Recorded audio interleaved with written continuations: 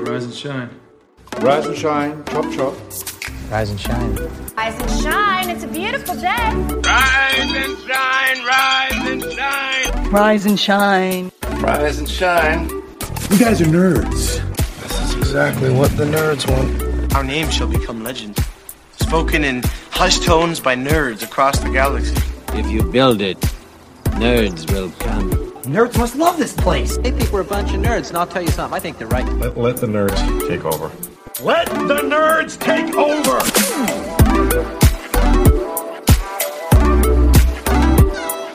Rise and shine, nerds. Grab your coffee, wipe the sleep from your eyes, and turn up the volume as we help kick off your day with Love Thy Nerd's official morning show here on YouTube and LTN Radio. I'm Radio Matt. I'm the Director of Content and Resources for Love Thy Nerd. Really? You're going to give this to me? And I'm Deidra, or as I am known in Klingon, Dehaka'a. The merciless. I spelled it phonetically for you. I need to read these ahead of time. They're a surprise to me, if you can't tell. This week, we're talking about all things Star Trek. Today, we'll put our focus on the late 80s through the early 2000s in Star Trek TV.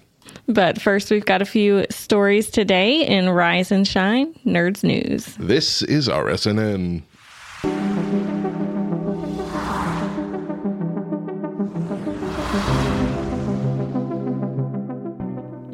Let's talk about robo-taxis. Fun. This one's a little spicy. So I'm going to have to censor it as we read it a little. Oh, dear. Some people are having relations in San Francisco's robo-taxis. Oh, my gosh. Just wait till you get to your destination. This is from the San Francisco Standard. As autonomous vehicles become increasingly popular in San Francisco, some riders are wondering just how far they can push the vehicle's limits, especially with no front seat driver or chaperone to discourage them from questionable behavior. The Standard has spoken to 4 separate cruise car riders who said they've had relations in the driverless vehicles in San Francisco over recent months and have had provided ride receipts to show that they did use these vehicles. The Standard was unable to find a source who said that they had relations in the other company, the Waymo company. But the rules and regulations surrounding robotaxis are murky, largely because the industry is so new. Unfortunately, for the debaucherous among us, robotaxi companies currently use pretty extensive camera surveillance inside and outside their cars. Cruise states on its website, "We record video inside of the car for added safety and support." When asked, both Cruise and Waymo sidestepped commenting directly on what is and isn't allowed in their cars. So somebody was watching you. Just so you know. But, that's happening. It's gross. Oh, gracious. I mean, we all stayed at hotels, but at least they wash the sheets. That's all I'm saying. Next topic, please. Let's talk about game modding.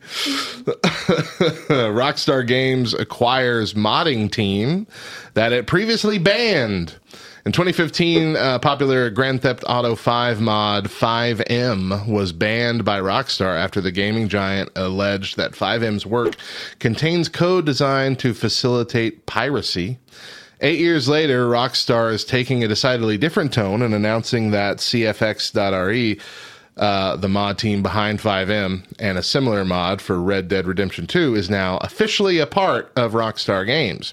With no apparent sense of irony, this comes from ARS Technica, by the way, Rockstar said in a Friday blog post announcing the acquisition that it had watched with excitement as Rockstar's creative community had found new ways to expand the possibilities of GTA 5 and Red Dead Redemption 2, particularly through the creation of dedicated roleplay servers. But the statement ignores the distinct lack of excitement Rockstar exhibited when it barred the Rockstar Social Club accounts from many 5M modders and others associated with promoting the project back in 2015. Our policy on such violations of our terms of service are clear, and the individuals involved in its creation have had their social club accounts suspended, the company said at the time. I can see this from both angles. On the one hand, you have created something that is 100% your company's intellectual property. You have created it as a form of artwork. Like, this is our story that we're telling. This is our game that you're playing. You're playing it the way that we have created it. But at the same time, I look at things. Our sons right now are addicted to a YouTube streamer named Sunday, 2 S's at the beginning. And most of the videos that he plays with his team are heavily modded versions of Among Us. Like, I knew that there were some mods of Among Us before. We had the Town of Us mod that allowed you to have the different like roles early on before they added some of them to the game initially. So you could be sheriff, you could be all these other things. Then there was the group behind the submerged map that they had created their own. I think it was 5-Up's team created their own underwater map that had like 2 levels, elevators and things. It was really cool.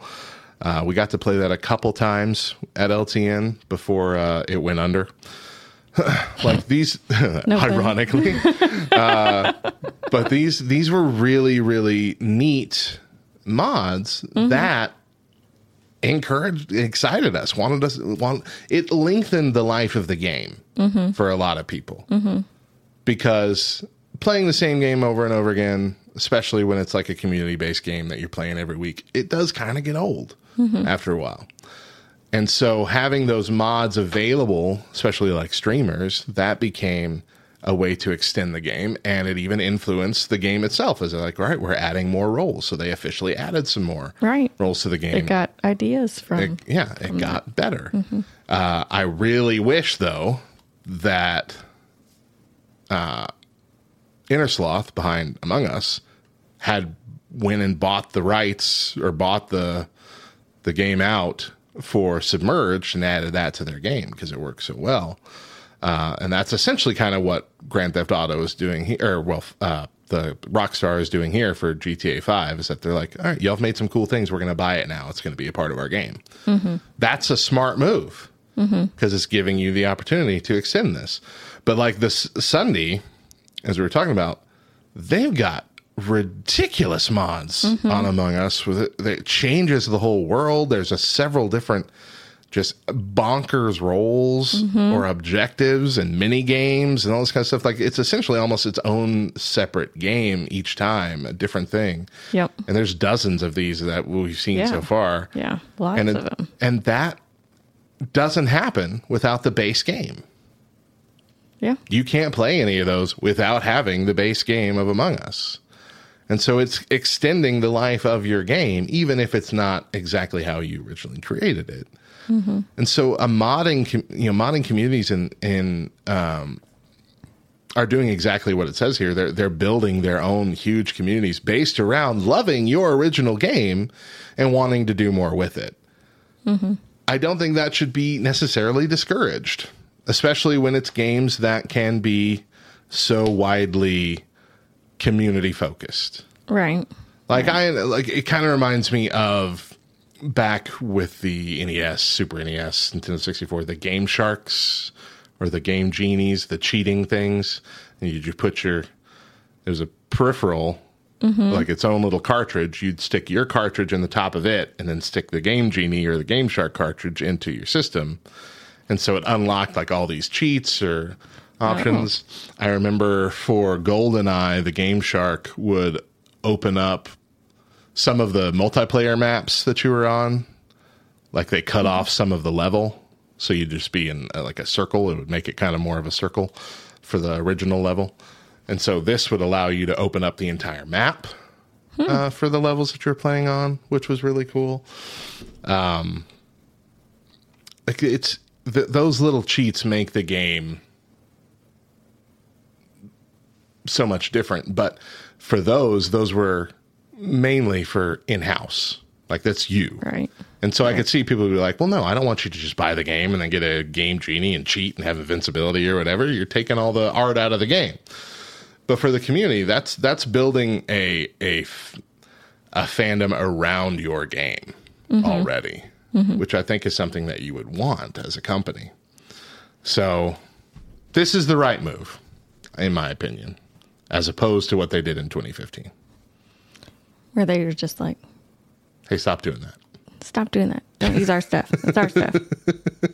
That'd be like, a very basic way to think of it is like a company that sells an on-the-shelf product for use of this purpose, and you find another use for it. And they're like, no, that's not why I made that. You're not allowed to use that for this other thing. You buy a toaster and you put a grilled cheese sandwich in it. You're like, hey, I didn't make this for grilled cheese sandwiches. You're banned from using our toaster. We're all unique, and we're going to come up with cool, inventive things. All right, let's talk about NFTs. What are those? NFTs, the non-fungible tokens, the little pictures that people would buy on the internet for hundreds of thousands of dollars just to claim that they owned it. Okay. Yeah. Didn't know that happened. Sorry. What? You missed that entire thing? Don't you work in the sector? Here, let me pull up Bored Ape Club. That's one of the most popular. Okay. Bored so Ape it's Yacht like Club. Some sort of Bitcoin kind of thing? It's similar. You buy them with Bitcoin. This is what some of them look like. And you buy it and you own that one. It's still online. People could still steal it and do whatever they want with it, but you own it. That's stupid. Sorry. Mo and I did a whole week on NFTs, and by the end of the week, we still knew nothing about NFTs other than we don't get it. We don't get why people are doing this. It's cyber currency. So this also comes from ARS Technica. It says, buyers of Bored Ape NFTs sue after digital apes turn out to be a bad investment. So when Mo and I did the week on NFTs, Bored Ape Yacht Club was like the top. Like, this was the one that everyone's like, this, if you're going to get one, this is the one to get, but they're expensive. But there were hundreds of thousands of different brands of NFTs. One of the stupider ones that I remember was just like, it was a bunch of 16-bit sneakers. Just a picture of a 16-bit sneaker with different colors. And that's what yours. You get your own sneaker. Some of them were, and a bunch of people got into, a bunch of like big companies got into them. Nickelodeon had gotten into them and were producing NFTs based on their characters, but then they would make like weird ones that were like crossovers between like a SpongeBob and a Hey Arnold character mixed together, and that one was worth $5,000. So they're like electronic playing cards. Kinda. That would make more sense to me. But I don't see how, because it's still not a real thing. Right. You're not holding on to a real thing. Yeah. The Sotheby's auction house has been named as a defendant in a lawsuit filed by the investors who regret buying Bored Ape Yacht Club's NFTs that sold for highly inflated prices during the NFT craze in 2021. Sotheby's auction duped investors in giving the Bored Ape NFTs an air of legitimacy to generate investors' interest and hype around the Bored Ape brand. Class action lawsuit claims the boost of Bored Ape NFT prices provided an auction was rooted in deception, said the lawsuit filed in the U.S. District Court in the Central District of California. It wasn't revealed at the time of the auction that the buyer was the now disgraced FTX, the lawsuit said, cryptocurrency that massively went under. Sotheby's representations that the undisclosed buyer was a traditional collector had misleadingly created the impression that the market for the Bored Ape Yacht Club NFTs had crossed over to a mainstream audience, the lawsuit claimed. Lawsuit plaintiffs say that harmed investors bought the NFTs with a reasonable expectation of profit from owning them. Sotheby's sold a lot of 101 Bored Ape NFTs for $24.4 million at its Ape In auction in September 2021, well above the pre-auction estimates of $12 million to $18 million.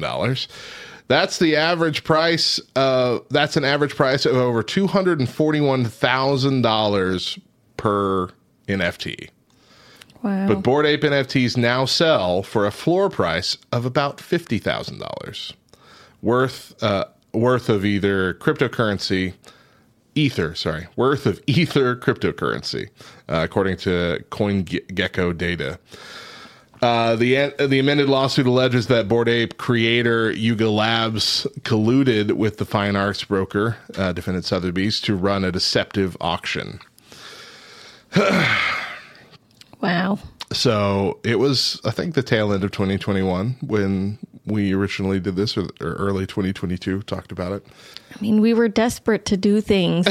We were all stuck at home. Well, what screwed everything up with like the digital cryptocurrency junk was the fact that Bitcoin did go crazy at one point. People were mining Bitcoin and it was worth nothing. And then one day, a Bitcoin was worth like $10,000. One day, people who had, a bank of useless, 50 Bitcoins that they had their computers mine or whatever for the last 2 years that were worth jack squat. One day they woke up and they were a millionaire all of a sudden. And that got everybody wanting to know where the next, strike of oil was going to be. And so every cryptocurrency that has come out since, it's like we talked about with the TikTok NPCs, how a couple of them were making like $3,000 an hour doing this, and like, okay, well now there's 1 million of them. No, everybody's gonna do this weird we thing. Had Bitcoin go crazy, and now every company and weird celebrities like, well, I've got my own cryptocurrency now. And that's exactly what happened with NFTs as well. NFTs, they had a couple things that like were NFTs that got sold, like the first tweet got sold as an NFT, and so somebody owns that.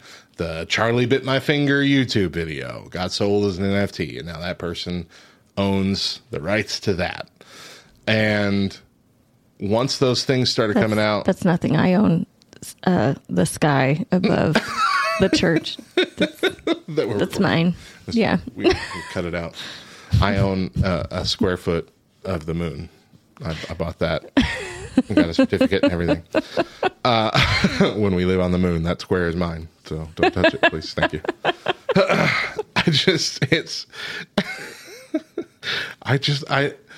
I know the possibility of digital money becoming a mainstream thing is still like a actual, like replacing paper money is probably going to happen at some point. These are like the early stages of that.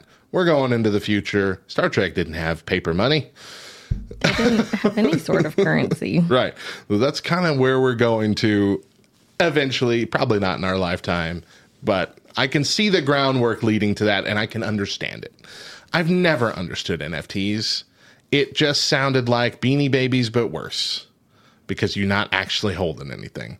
When the Beanie Baby bubble burst, you at least had some cute little plushies that you could give to your grandchildren.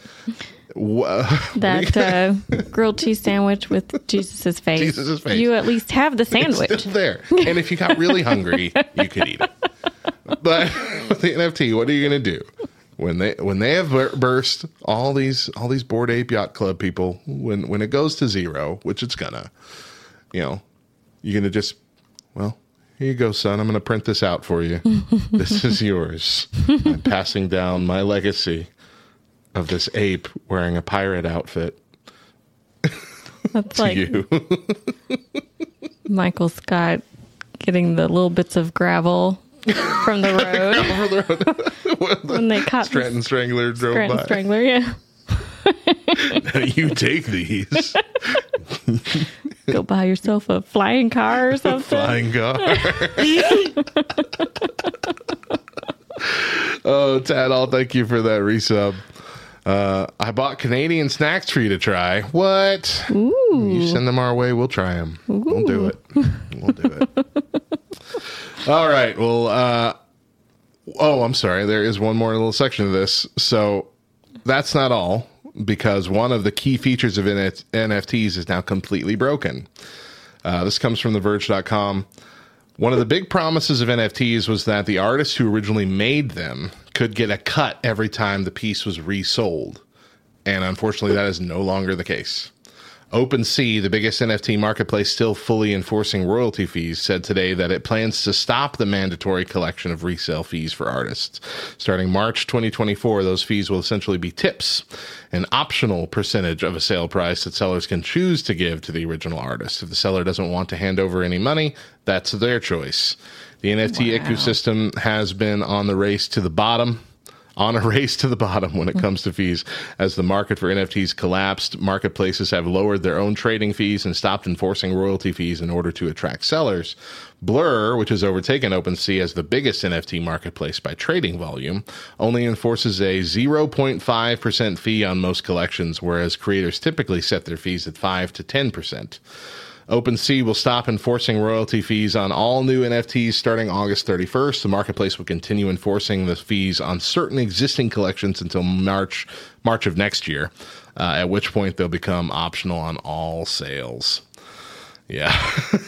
So now even one of the coolest features of you're buying this artist's work, but we're still, paying the artist for it is... Because, the artist could originally sell this, right, for $10. And then it blows up. Yeah, and they make their $10 and it's over. And then it blows up and it's going for, $50,000, but you're not going to see any of that money. Mm-hmm. And they're like, well, we want to not do that. If it's their art that's making this money, we want to give them a percentage of it anytime it's sold for a higher price. That's doing right by the artist, I feel like. And now they're like, but now no one's buying them. So you get nothing. Here's your 0.5%. Let's see here. Preacher Guy says, NFT economy, shake my head. Joshua says, speaking of cryptocurrency, I had a bunch of friends who tried to get me to invest at one point. They're all real quiet right now. Yeah, I think the phrase race to the bottom really sums it up. So we're going to stop it right there and take our first break. But when we come back, we've got our Star Trek knowledge. We put our Star Trek knowledge to the test. We've got our knowledge, and we're putting it to the test. To give back to you.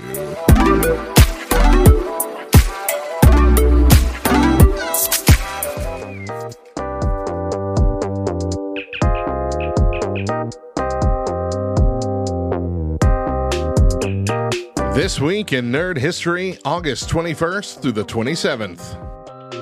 August 21st. In 1998, Blade released. Blade tells the story of a half-human, half-vampire hero who fights against a powerful vampire lord and his army of bloodsuckers.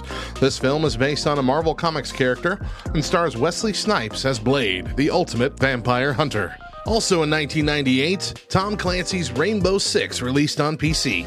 This tactical first-person shooter video game series by Ubisoft, based on the novel of the same name by Tom Clancy, puts players in the role of elite counter-terrorist operatives from a secret international organization called Rainbow. August 22nd. In 2001, Strong Bad Emails was born. This popular web cartoon series from the world of Homestar Runner featured a sarcastic and witty Mexican wrestler named Strong Bad, who answers fan emails in hilarious and often absurd ways. This series gave birth to pop culture favorites Trogdor, Teen Girl Squad, and Limousine. The first Strong Bad email was titled Some Kind of Robot and featured Strong Bad answering an email from a fan who asked if he was a robot.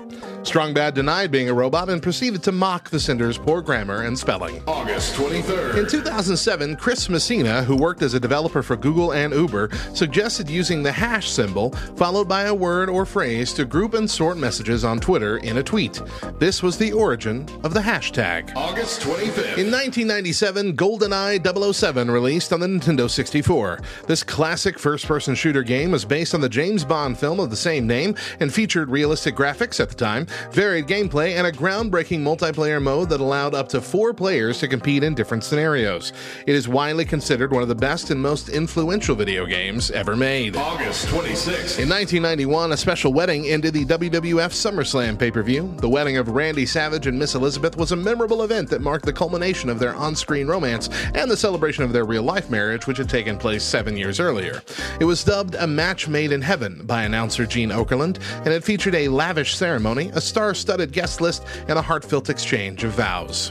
In 2001, Mario Kart Super Circuit released. This fun and challenging racing game for the Game Boy Advance features 8 Mario characters, 40 tracks, various items and modes, and the ability to play with friends using a link cable. August 27th. In 1964, Mary Poppins released. This musical fantasy film tells the story of a magical nanny who arrives at the Bank family's home in London and takes their children on a series of whimsical adventures with her friend Bert, a street performer. In 2020, Bill and Ted Face the Music released in theaters, despite the COVID-19 pandemic still causing issues. This American science fiction comedy film follows the titular duo as they travel through time and the afterlife to meet their future selves, save their daughters, and join forces with various historical and musical figures in order to create the song that will save reality from collapsing and fulfill their destiny laid out in the first movie. For more nerdy facts about the topics we shared today, find our companion article for this week on lovethynerd.com. I'm Radio Matt, and I'll see you next time for more Nerd History.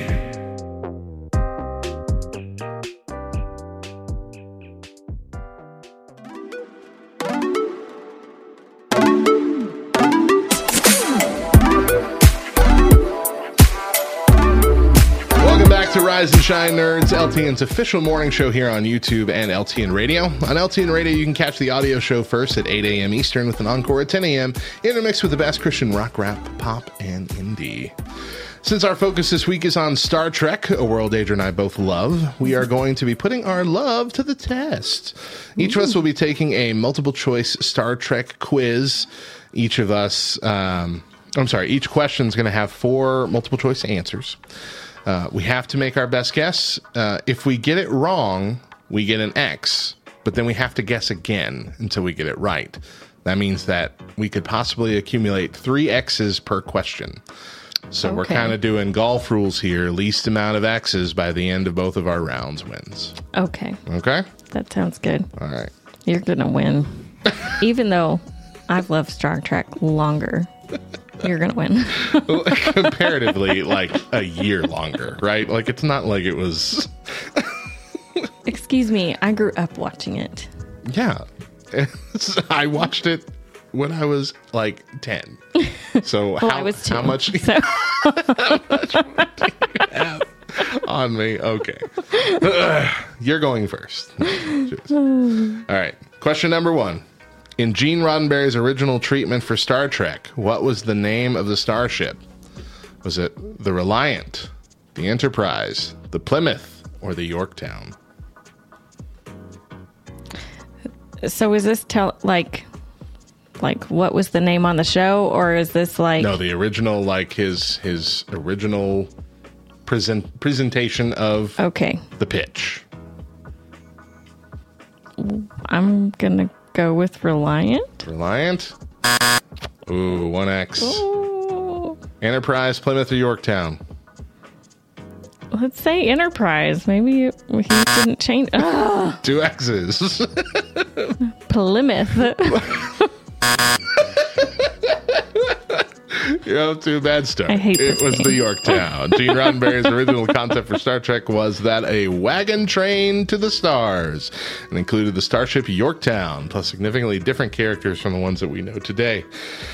All right, it says 3 X's to start. That's bad, Deidra. Number 2. Real good. Who was the first actor to play a member of all 3 of the major alien races in Star Trek? Well, in the original series, I believe. Was it Leonard Nimoy, Christopher Lloyd, Jeffrey Hunter, or Mark Leonard? Leonard Nimoy? I don't even know who these people are. Tell me what they played. Christopher Lloyd is Doc Brown. Yeah, okay. I don't know who the other two are. Let's say Christopher Lloyd. No. I really thought it was. I really thought it was Christopher Lloyd. Mark Leonard, best known for... Oh, that's right. Best known for his role as Sarek, Spock's father, was the first actor to play a member of all three of the major alien races, Vulcan, Romulan, and Klingon. Wow. Okay. So you're up to 5 X's already. This is... See... What's that? This is all about the actors and the behind the stuff, and I don't know any of that. Okay, this is not. What is Sulu's primary position on the USS Enterprise? Science officer, navigator, chief engineer, or helmsman? Sulu. I'm trying to remember who's Sulu. George Takei. Is the...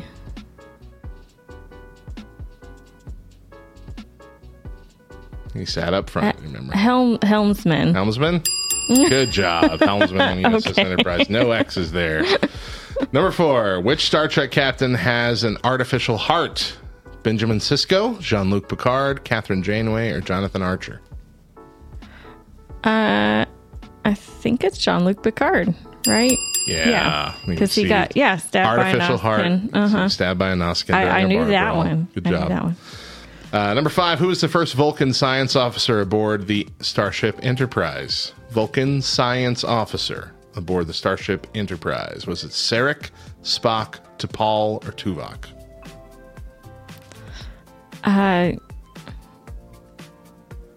T'Pol?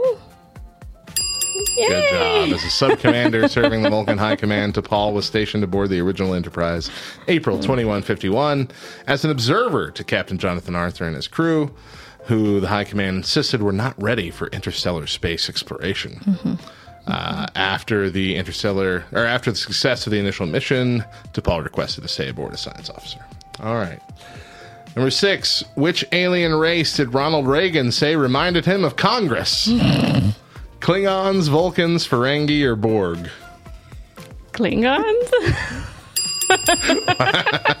When Ronald Reagan visited the set of Star Trek The Next Generation during filming of Redemption in 1991, he remarked, "I like them, the Klingons. They remind me of Congress." Number 7, which species was the first to discover warp drive? Vulcans, humans, Borg, or Klingon? Vulcans. They developed warp drive capability around the 9th century BC of Earth time, long before the Klingons, or the Borg, or the humans. Trishan says in that the Congress question he would have gone Ferengi. I would have too. That's what I would have guessed. Number 8. What Star Trek character was labeled unknown sample when discovered by Bajoran scientists?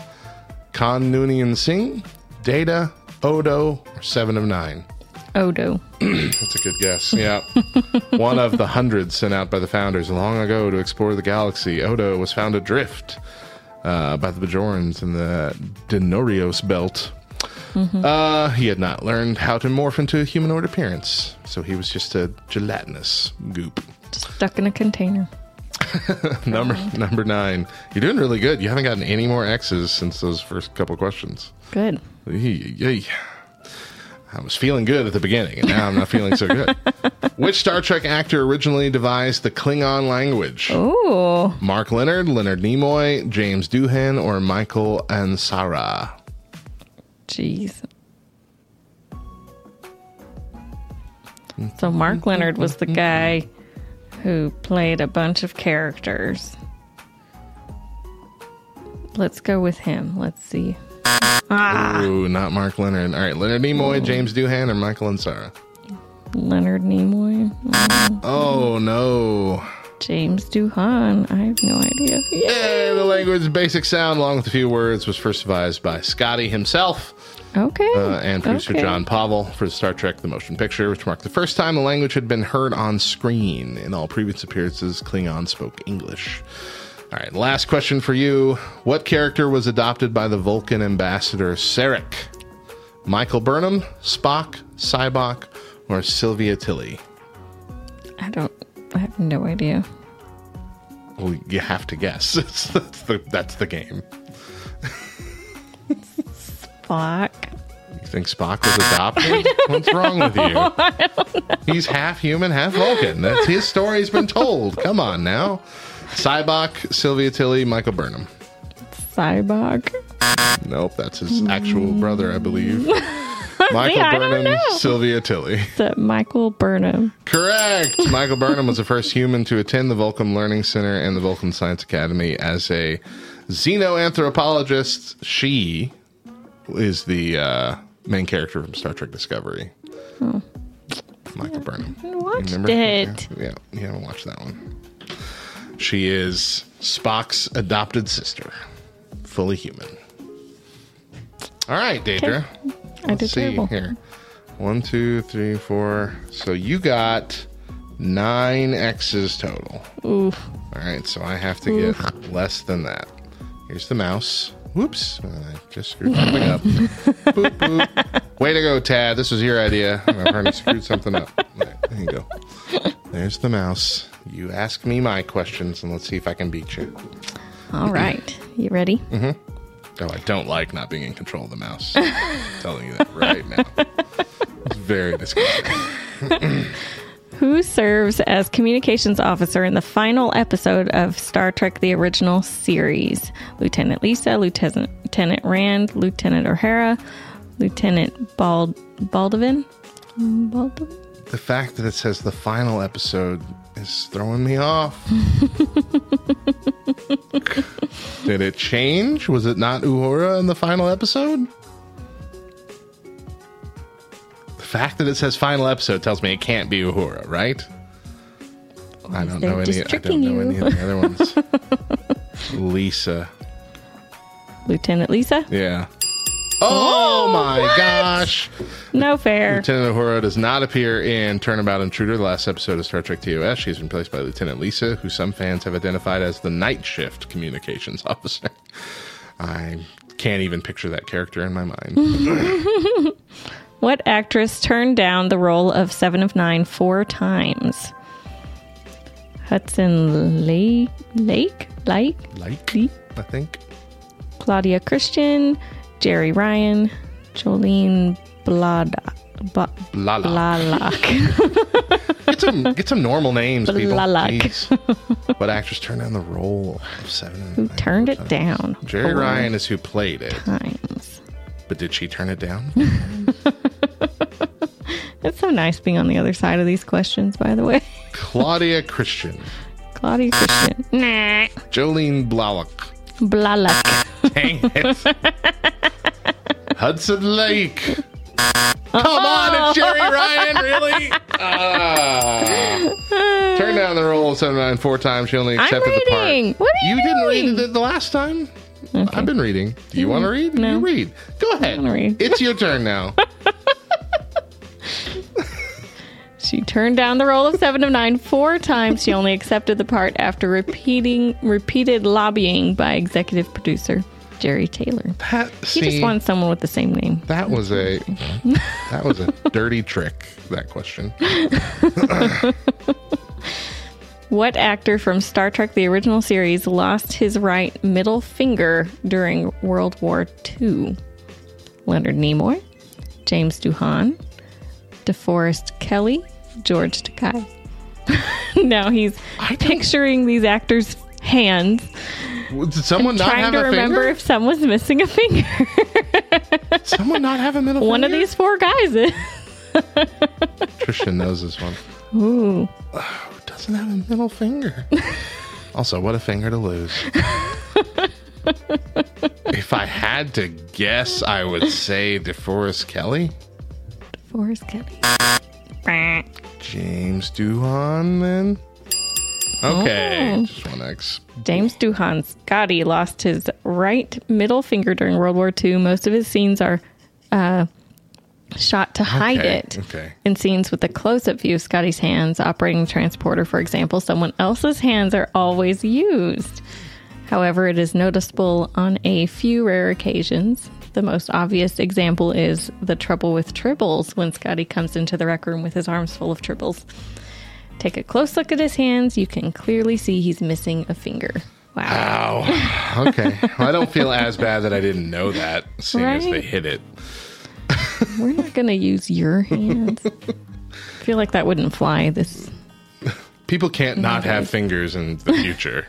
We've had to have figured that out by now. We know how to grow them back. All right, come on. What future Starfleet captain survived the Battle of Wolf 359? Jonathan Archer, James T. Kirk, Benjamin Sisko, Catherine Janeway. The Battle of Wolf 359. Is that not the battle at the very beginning of Voyager? Before they accidentally get slingshotted? I feel like it's Sisko, though. I'm going to say Sisko. Oh, yeah. Baby. The USS Saratoga was destroyed, but the ship's first officer, Benjamin Sisko, escaped with his son. An estimated 11,000 people were killed during the battle, including Sisko's wife, Jennifer. Right. Yeah, it wasn't the battle you were thinking of. You're right. But I knew it was Sisko. What is Lieutenant O'Hara's first name? Ephra? Katura? Noyota? Ayana? It's Nyota. Nyota? Is that your answer, or you're telling me how to say it? Okay. Didn't want to put it. Yeah, I know that one. While guest starring on the game show Super Password on January 7th, 1987, Nichelle Nichols revealed that Uhura's first name was Nyota. Nyota is the Swahili word for star. So do they never say it on the original series then? Apparently. That's interesting. They say it on Strange New Worlds. That's how I knew. Gotcha. What is Deanna Troy's favorite food? Chocolate? Udda berries? Jacqueline pudding? Beta Z oysters? Okay, see, this feels like another one of those swerve questions where it's like 3 weird things and chocolate. I know the answer. Do you really? Yeah, I do. Jacqueline pudding? Jacqueline pudding? Dang it. Beta Z oysters. Come on, Udda berries. It was a freaking swerve again. This is not fair. Chocolate. It's not fair. She's always What's talking the about how much she loves things? chocolate. Stupid. Absolutely stupid. She's an avid connoisseur of chocolate. I keep reaching for the mouse, by the way, and I don't like it. It's not there. It's like not having your phone. Hey, I have another mouse over here. Does it work too? It does. Well, stop it. It's my turn with the mouse. Dueling mice. She once remarked she had never met a chocolate she didn't like. In one episode, she instructs Commander Riker, it is the fine art of eating chocolate. Yeah. I remember that. Dang it. All right. What ship is Sulu assigned when he's promoted to captain? USS Excalibur, USS Excelsior, USS Yamagachi, USS Bradbury. I'm positive it's one of the top 2, but those are so close in names, I wouldn't be able to tell you. Excalibur or Excelsior? I'm going to say Excalibur. Excalibur. All right, the other one then. Sulu is promoted to captain, given command of the USS Excelsior 3 years before the events of Star Trek 4. The Undiscovered Country. Six. Sorry. Those are hard. Hey, shut up. I'm at 8. Oh, no. You're at 9. I am at 8. You have to get both of these 3. right. Don't I have 3? Oh, yes. I have 3 oh, my more. goodness. Oh, I'm going to win it. Okay. You have the habit, though, of just making me feel like I'm going to win and then just winning. I do that sometimes. What character dies in the series finale of Star Trek Enterprise? Phlox, Hoshi, Trip, T'Pol. I know Pretty this sure answer it was Trip, wasn't it? I think it's Trip. Yes, it's Trip. Yeah. Charles Trip Tucker. Himself to save the crew. I remember people were mad about that. Why'd you gotta do that? Mad. Yeah. So mad. What's the point of that? If we're going to jump ahead into the future, just make it where everyone's okay. Come on. All right. Which Star Trek captain suffers from androgenic alopecia? Okay, there we go. Androgenic alopecia. Jonathan Archer, Jean-Luc Picard, James T. Kirk, Catherine Janeway. Alopecia is something with your hair, isn't it? Alopecia. I'm not going to Google it, but I'm pretty sure alopecia is something with your hair. So that eliminates Picard. Dang it, Cisco's not one of them. It eliminates Picard.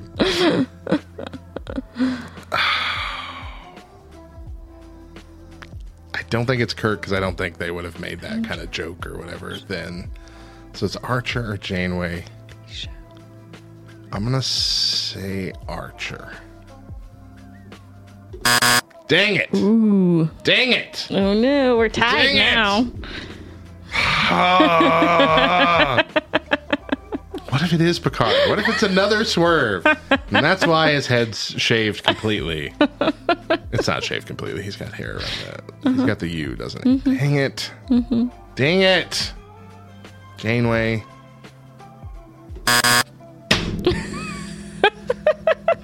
Stupid game. Stupid. Kirk. It's really the bald guy? Come on. All of these questions. Captain Picard suffers from a severe case of androgenic alopecia, also known as male pattern baldness. Oh, dang it. I didn't know alopecia was baldness. You also suffer from this. I suffer from this as well. I thought it was like another kind of dandruff or something. I've never really... Alopecia. Wow. That makes me sad. Oh boy.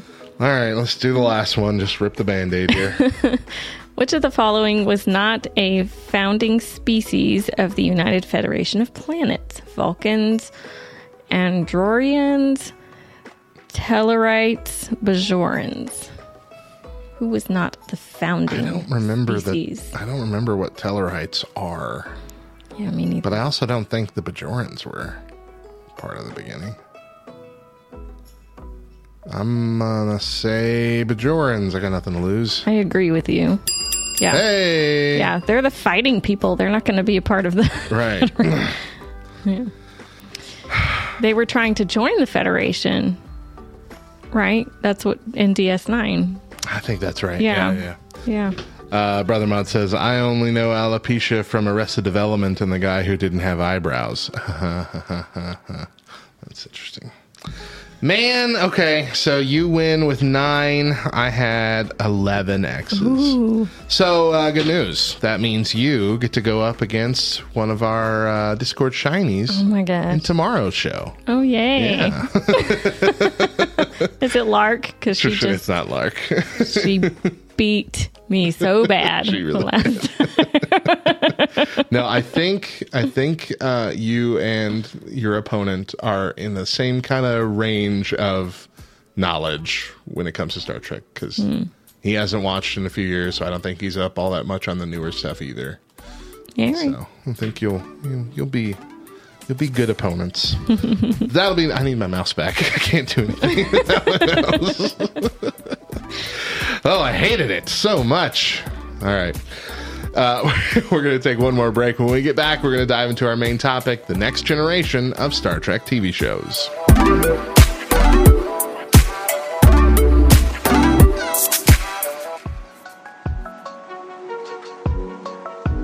We here at Love Thy Nerd emphasize relational outreach. From huge convention halls to local game nights across the world, LTN wants to show the love of Jesus to nerds and nerd culture. We're always developing resources and articles to help you grow nerd ministry in your area and expanding our reach as a ministry into all areas of nerd culture. Connect with us on social media at Love Thy Nerd and at LTN On Air to join in.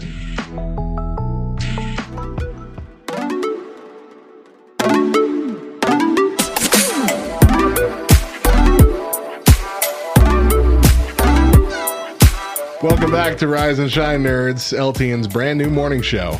LoveThyNerd.com aims to be a hub of information for nerds and nerd culture. Our resource lists range from tough topics to explorations of specific fandoms. And just to be meta about it, we have created a listing of our resource lists, as well as a few standalone resources. Check out all the resources we have to offer, with more coming all the time at lovethynerd.com/resources. This week, we are all about the final frontier, talking about all things Star Trek. Today, we're focusing on the Star Trek that was popular during our childhoods, from the late 80s to the early 2000s. Of course, we're starting with the Next Generation, set in the latter third of the 24th century, when Earth is part of the United Federation of Planets. It follows the adventures of a Starfleet ship, the USS Enterprise, Enterprise D, in its exploration of the Alpha Quadrant in the Milky Way galaxy. There was a huge letter writing campaign against this show from fans of the original series of Star Trek. Mean. They were demanding the return of the original cast. Demanding it. There was an article I saw, someone posted this, I think, in the LTN group. An article I saw that was talking about the letter writing campaign. And it was showing off some of the new cast and what their roles were, except for LeVar Burton. LeVar Burton had instead of what his name, said plays, Geordie LaForge, whatever, it labeled him the new Spock. I'm like, he's not anywhere close to Spock, the character. If anything, Data's the new Spock, right? Right. When it comes to the way the character has his mannerisms and stuff like that. But Geordie not anywhere. I guess because he's a science officer. Maybe that's why. And they're just like, but he's engineering. Yeah. I don't know. He would have been. Was he always engineering, or was he science officer at the beginning? Because I remember at the beginning he had a red shirt. And he eventually went to. Yeah, maybe that's it. Maybe that's what it was. Their goal was that. I don't know.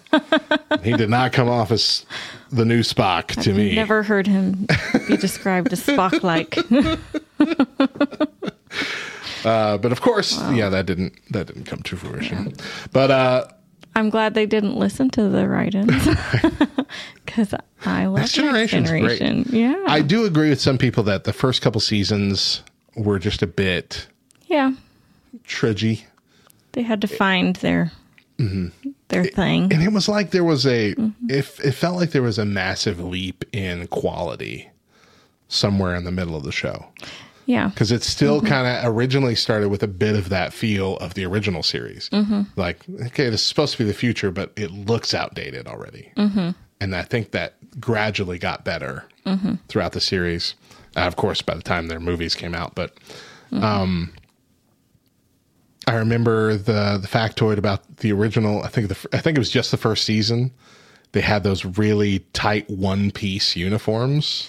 Yes. And how it was like causing so many back problems for everybody on the cast, because it like tied around the bottom of their feet. It was like a Halloween costume, essentially. This really a tight-fitting one-piece costume, right? Because they wanted it to look like there were no creases. Right. No creases, no wrinkles in the future. So they're like just full tight bodysuits. And they got rid of those. Yeah. Yeah. I mean, that was like a thing that Picard did when he got up. He fixed his shirt, I would feel like, I'd feel like that wouldn't have existed. We went to these onesies. And Deanna wore the weird purple bodysuit thing. Completely different outfit from anyone else. For some reason. I still don't know why, yeah. I still don't recall them telling us why she didn't just have a normal uniform. Because she eventually had a normal uniform. Because she was supposed to be the hot topic. I guess so. Don't want to hide. She did eventually get her blue uniform, but it was like DS9 era blue. Yeah. I don't understand. It's not off topic, but it's off topic for TNG specifically. I don't understand why the uniforms have to be different in every show. Why can't they be roughly the same? I don't get the changes. Like I'm thinking of army uniforms, military. Like I can think of one time they changed them. Right.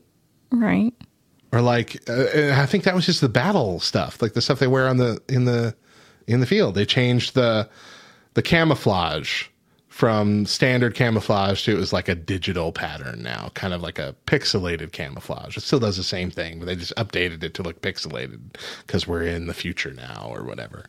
But like the standard like uniforms all look the same as they've done in all of history that I can tell. You think so?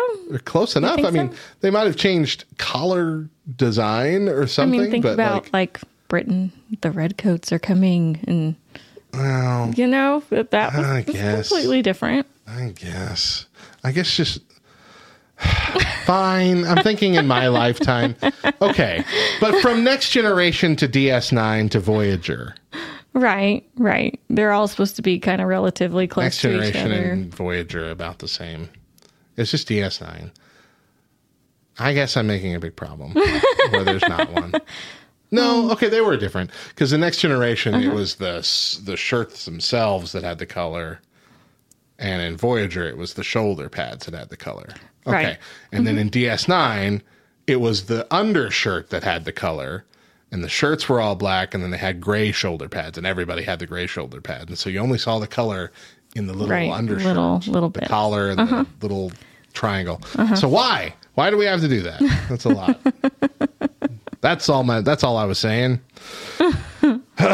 This show was almost canceled after its second season due to low ratings and poor reviews.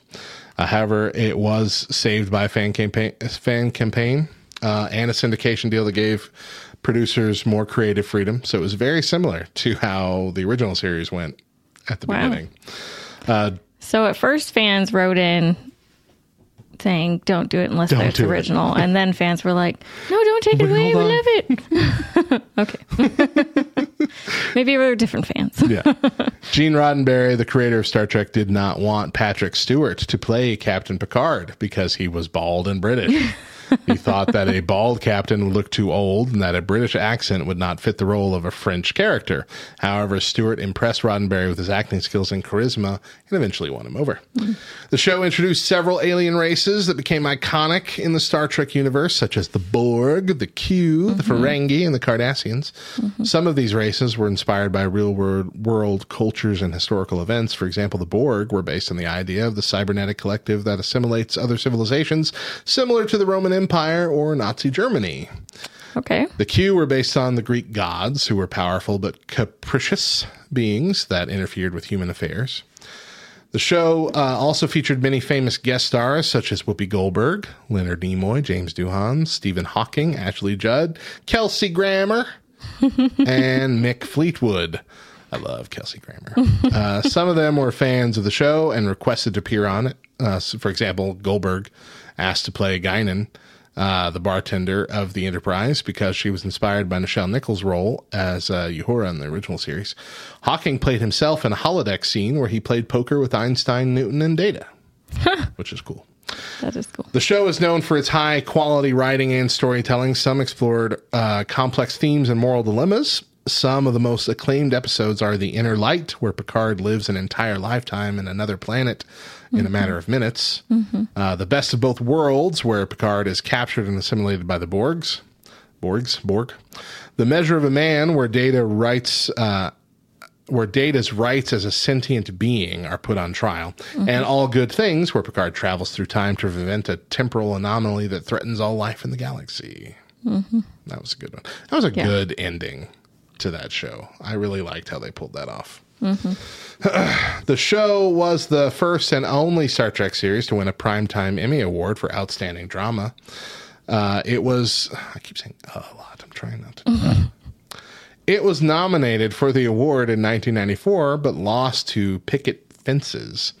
However, it won the award in 1995. I'm just noticing every time I say "oh" now, and now everyone listening is going to notice every time I say it. So I really have to stop because I've pointed it out. beating out ER, NYPD Blue, Chicago Hope, and the X-Files. Let's move on to the next series. Deep Space Nine, set in the 24th century where Earth is part of a united federation of planets. Its narrative is centered on the space station in Deep Space Nine. There's a word here that I don't know how to pronounce. Located adjacent eponymous? Oh, yeah. It's the name of the station and the show. I think that's what that means. Deep Space Nine, located adjacent to a wormhole connecting the Federation territory to the Gamma Quadrant on the far side of the Milky Way galaxy. I am a fan of Deep Space Nine. You like Deep Space Nine. That's right. I do. I did like...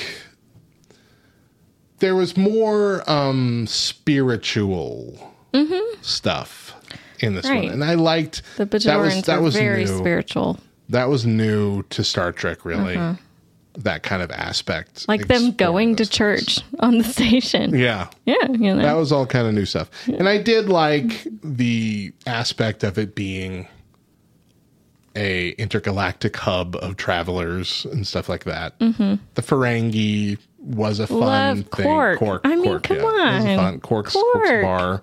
Yeah. A lot of fun stuff to it. Yeah. And then they did have some really good episodes that played on other classic stuff. The one where Q showed up, that was great.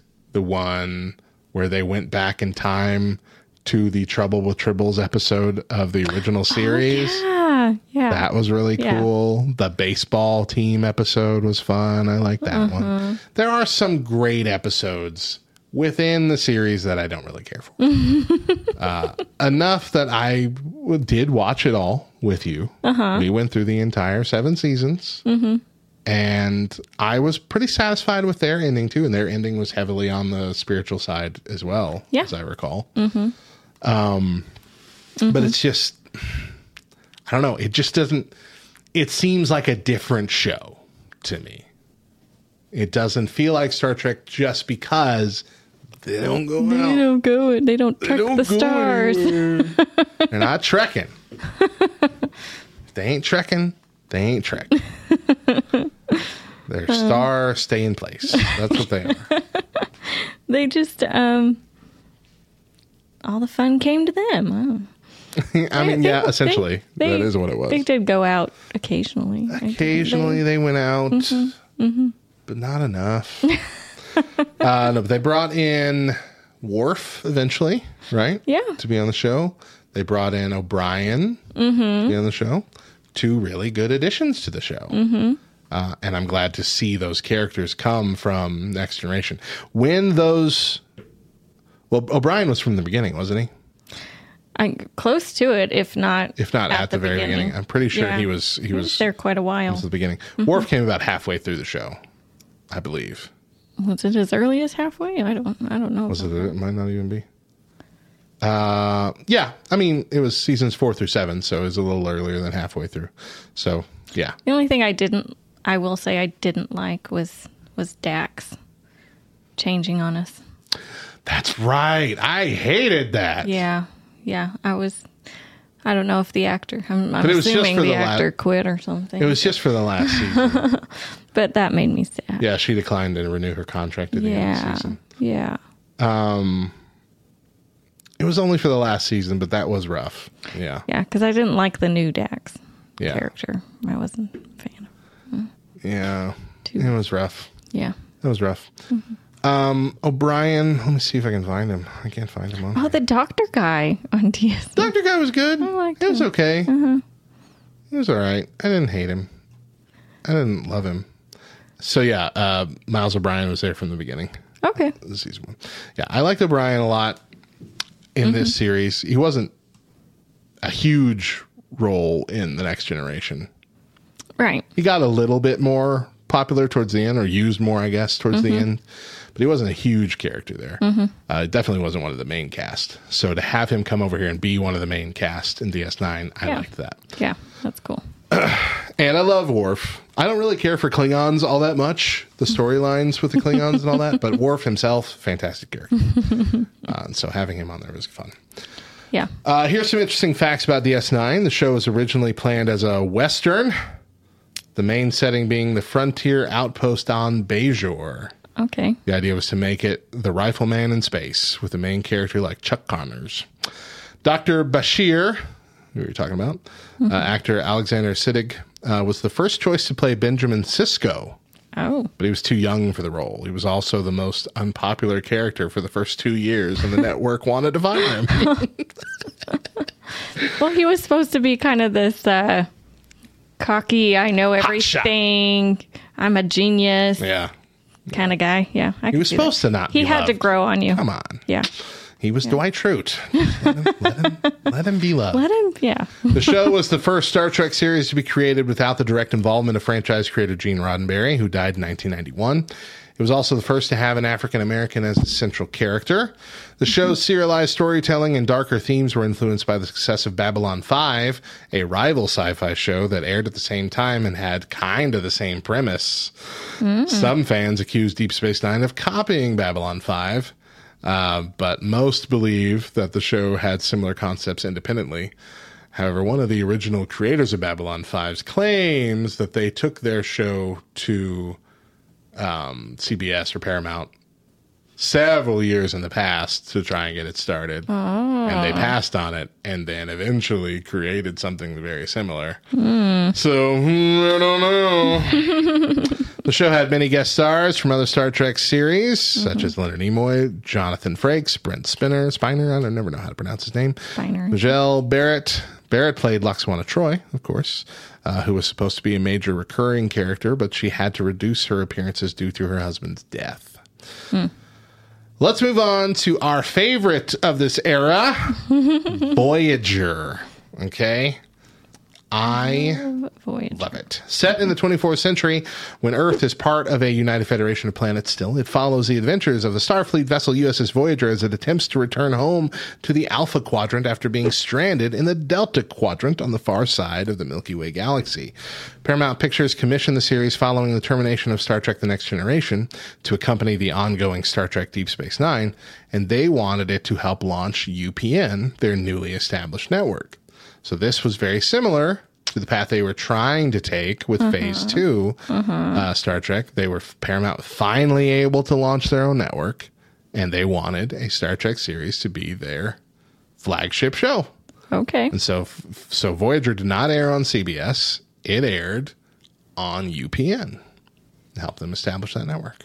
Okay. Which is also why there might not have been as many fans of it, because a lot of places didn't have UPN. Yeah. To begin with. Makes sense. It was new. It was new. So, initial thoughts. This show is fantastic. Yeah. I do. I have a character that I hate. Ooh, who's that? Seska. All the episodes with Seska. I was like so done with her. I agree. And I think most people agreed, which is why they got her off of there. I was like, okay. They didn't kill her, right?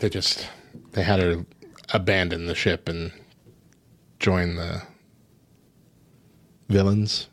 Join a group of villains. Yeah, but then she was like, she kept coming back and had this thing with... Yeah, but she wasn't there forever. It was just like a storyline. I think she might have died.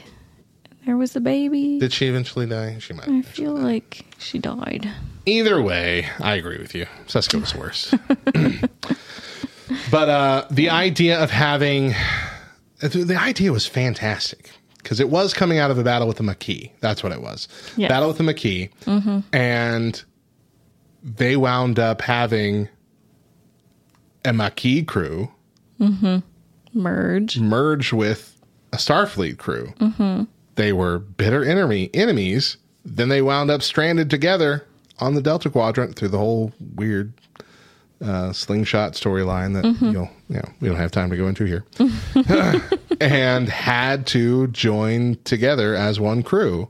I think that story was fantastically done, and how it wasn't just an easy thing. How there were factions and both sides were, independent of each other for a long stretch of episodes. How they had to spend that first season essentially learning how to be one crew, right? So they could survive. Was fantastic. And they had some not so nice Maquis people. They had the murderer guy. He became very nice at the end. Thanks to Tuvok.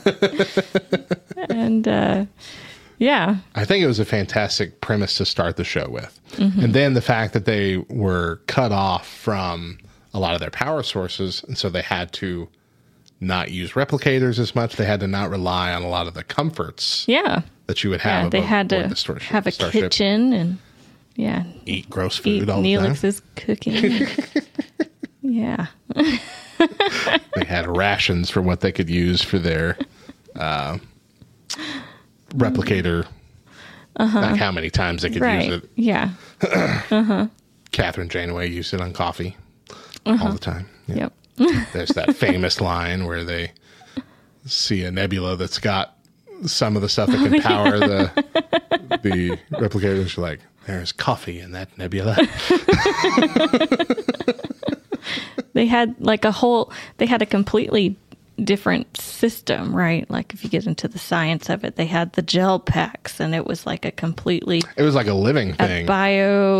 Something or other network. Like they could get sick. The gel packs could get sick. So like that often they had to, figure out what was going on with the gel packs. And it wasn't just about reversing the polarity.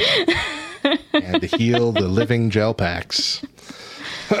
Also, midway through the series, we had 7 of 9 join, which is essentially a rescued Borg. Right, yeah. And it was the first time that they had ever been able to try and pull one from the collective and give them back individuality. So that became a very fun story arc toward the back half. And see that growth.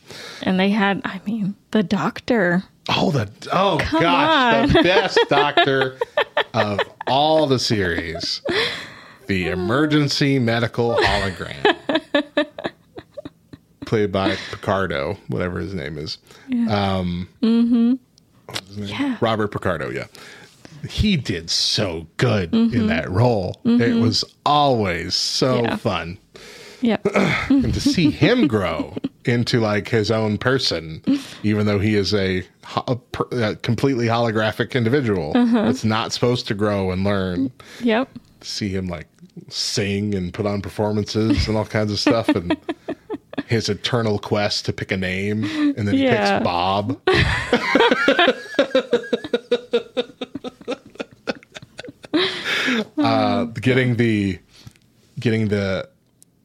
They went into the future slightly, and he was able to acquire the portable mobile emitter. There he goes. So he could wear that and get out of the med bay. That was really cool. Yeah. The emergency command hologram scenario was really cool, where he activated it and it just popped on 4 pins on his collar automatically. He could command the ship. Activate the emergency command. Right. I remember that first season was about him trying to get, like, if I'm going to be the Doctor, give me the ability to turn myself off. On and off, because people just kept leaving and not deactivating the emergency medical hologram. Oh, it was such a good show. I got to watch it again. It was so good. And then we had Neelix and Tess, right? Tess was the girl. I didn't like Neelix at first, but he grew on me. You didn't like Neelix at first? I liked first. Neelix at first. I didn't like Tess at first. Tess was weird. Yeah. This was weird and quiet, and I didn't like it. But then her story got nuts, and that was pretty cool. They did a lot of Borg stuff, which I love the Borg. Borg's my favorite villain of the series. That's the quadrant the Borg were from, right? Yeah. That was really neat. So it was all really about evading them. They did a lot of time travel stuff in this series, which I also love when Star Trek gets into time travel stuff. It had everything. And then we had, of course, Tom Paris, Harry Kim, B'Elanna Torres, all of those. They felt like the Scrubs actors to me. They felt like this was JD, Turk, and Turk's Turk's girlfriend. I don't remember her name now. But yeah, that was the dynamic that it felt like. It's just, these were the friends. This was the friend group that she wanted to hang out with. They did get to develop lots of Kess, not Tess. Kess. Sorry. She was Ocampan, who lived only like 7 years or something like that. It's like a dog's life. Like, it was very short. Yeah. When she came on, she was just 2. Only right? She was 1, I think, and one or 2. I think she had her second birthday. Yeah, you're right. Yeah, you're right. Yeah. So it's hard for me to think of anything I didn't really like about the show. Species 847 I mean, that was scary stuff, man. Back then, that was some scary junk. Yeah. The newer shows have gotten, have had more creepier episodes with disgusting stuff now, but just why I don't want to watch them. But back then, it was like, whew, boy, that's a scary species right there. Yeah. That was probably the first like creepy things I watched, but still enjoyed. Like, I still wanted to watch it. So the original actress who was cast as Captain Janeway quit after 2 days of filming. She was supposed to play the first female captain in Star Trek history. She found the workload too demanding and left the show, so Kate Mulgrew replaced her and became the iconic leader of the Voyager crew. Tom Paris, the pilot of Voyager, was played by the same actor who portrayed a Starfleet cadet who lied about a fatal accident in Star Trek The Next Generation. Robert Duncan McNeil played both Tom Paris and Nicholas Locarno, who had similar backgrounds and personalities. The producers wanted to use the Locarno character, but they could not, for some reason, get the rights to Locarno, so they had to create Paris instead. Oh. So it's essentially the same character. But they weren't allowed to say that. They just weren't able to use the name. Did you know that one of the guest stars on Voyager was a real-life king? Really? In our world, yes. Ooh. King Abdullah II of Jordan, who was a big Star Trek fan, appeared as an unnamed ensign in an episode called Investigations. He had a brief scene with Neelix, the ship's cook. Huh. Okay. Cool. Hey, this king over here from Jordan really likes the show and he wants to be in it for the Okay. Q, the omnipotent trickster, showed up several times on Voyager, once with his son, who was played by John DeLance's real son. Really? I didn't know that. Wow, that's cool. 7 of 9 was introduced as the 4th season to give Janeway a foil. The producers felt that the Voyager lacked a Spock-like character who could challenge Janeway's decisions and provide a different perspective. Tuvok, who was a Spock-like character, rarely disagreed with her. Yeah, that's which true. Was different from Spock and Kirk. They often had disagreements. So 7 of 9, a former Borg drone who was rescued by Voyager, filled that role instead. All right, last show for the day, Star Trek Enterprise. Set in the 22nd century, 100 years before the events of the original series, it follows the adventures of the Enterprise, Earth's first starship capable of traveling at Warp 5, as it explores the galaxy and encounters various alien species. I liked the Enterprise, but I hated how it ended. I liked the Enterprise, and I didn't mind how it ended. I didn't love the Enterprise, though. It was not my favorite, and I guess that's why I wasn't as invested in how it ended as most people were. Like, it didn't bother me. I felt like, yeah, it might as well end this way. That's how it felt. I couldn't get super into it. I don't know why. I couldn't connect with the characters as much as I have on other Star Trek shows. Yeah. It just never happened to me. I like Trip. I loved Archer. Archer was great. T'Pol was okay. I don't really remember any of the other ones, any of the other actors in that show. So that tells you how connected I was to them. Yeah, I'm trying to think of some too. Like T'Pol and Trip and Archer. Yeah. So let's have some facts about this. The original title of the show was simply Enterprise. I don't know if you remember that. It didn't come with the prefix of Star Trek. Oh. Originally, it was just called Enterprise. They did that initially to attract new viewers who might not be familiar with the franchise. Oh. So like, don't tell them it's Star Trek kind of thing. However, after low ratings in the first 2 seasons, the producers decided to add Star Trek back to the title for the 3rd season. Wait, we need you, Trek fans. Wait, it is Star Trek. We promise. The theme song, which was completely different. Oh, yeah. From all other Star Treks. It was not this cool, spacey, orchestral thing. It was Where My Heart Will Take Me, performed by Russell Watson, a British singer who was known as The Voice in his country. The song was originally written by Diane Warren for the movie Patch Adams and was sung by Rod Stewart. This was the first Star Trek theme song to have lyrics. The show's main ship, the Enterprise NX-01, was designated by Doug Drexler, designed by Doug Drexler, a veteran Star Trek artist who had worked on previous series and movies. He based his design on sketches by John Eaves, who had designed the Enterprise E for Star Trek First Contact. The NX-01 was meant to look like a precursor to the original Enterprise from the original series, but with a more rugged and industrial appearance. And I think they accomplished that. I like the way the NX-01 looked. Me too. The show's main characters were inspired by various historical figures and real-life people. For example, Captain Jonathan Archer was named after Jeffrey Hunter's character Christopher Pike from the original... Named after? It says named after. I think inspired by his character, Christopher Pike from the original series, The Cage. He was also influenced by Charles Lindbergh, the first person to fly solo across the Atlantic Ocean. Commander Charles Trip Tucker III was named after astronaut Charles Pete Conrad, who was the third person to walk on the moon. Sub-Commander T'Pol was named after T'Pau, a Vulcan leader from the original series episode Amok Time. She was also modeled after Catherine Zeta-Jones, who was considered for the role before Jolene Blalock was cast. Catherine Zeta-Jones. Yeah. Can you imagine if Catherine Zeta-Jones took that role? Michael Scott would be a fan. Yes. Starship Midnight. Controversial ending. All right. So let's talk about it. Yes. They decided to make the final episode of Enterprise an episode of The Next Generation. So it was set aboard Enterprise D. It was largely following Riker and Troy as they relived through the holodeck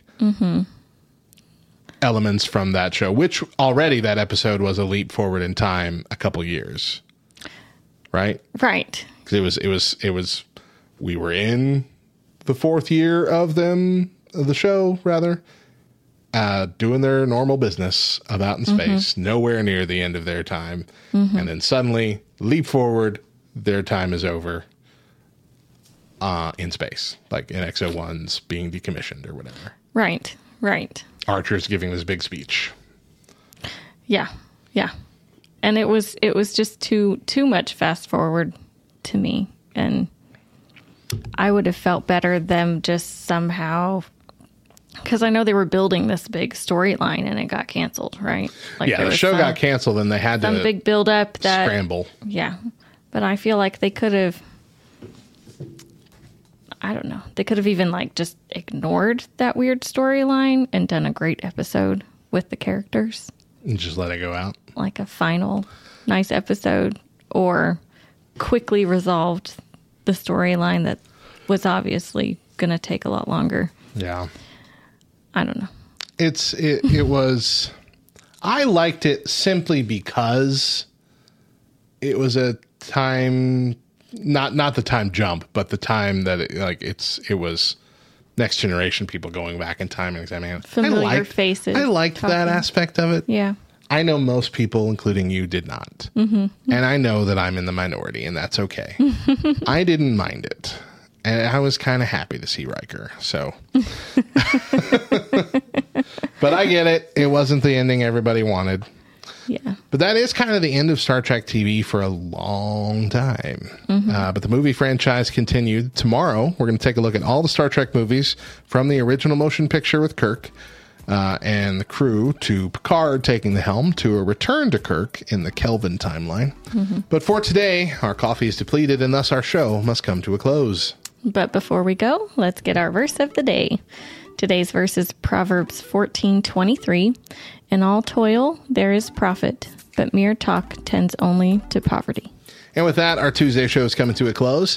Thank you for joining us for Rise and Shine Nerds. We want to invite you to get behind the scenes by joining our LTN Discord community. Once you've joined at lovethynerd.com/Discord, simply go to Channels and Roles and click on the Rise and Shine Nerds channel to gain access to it.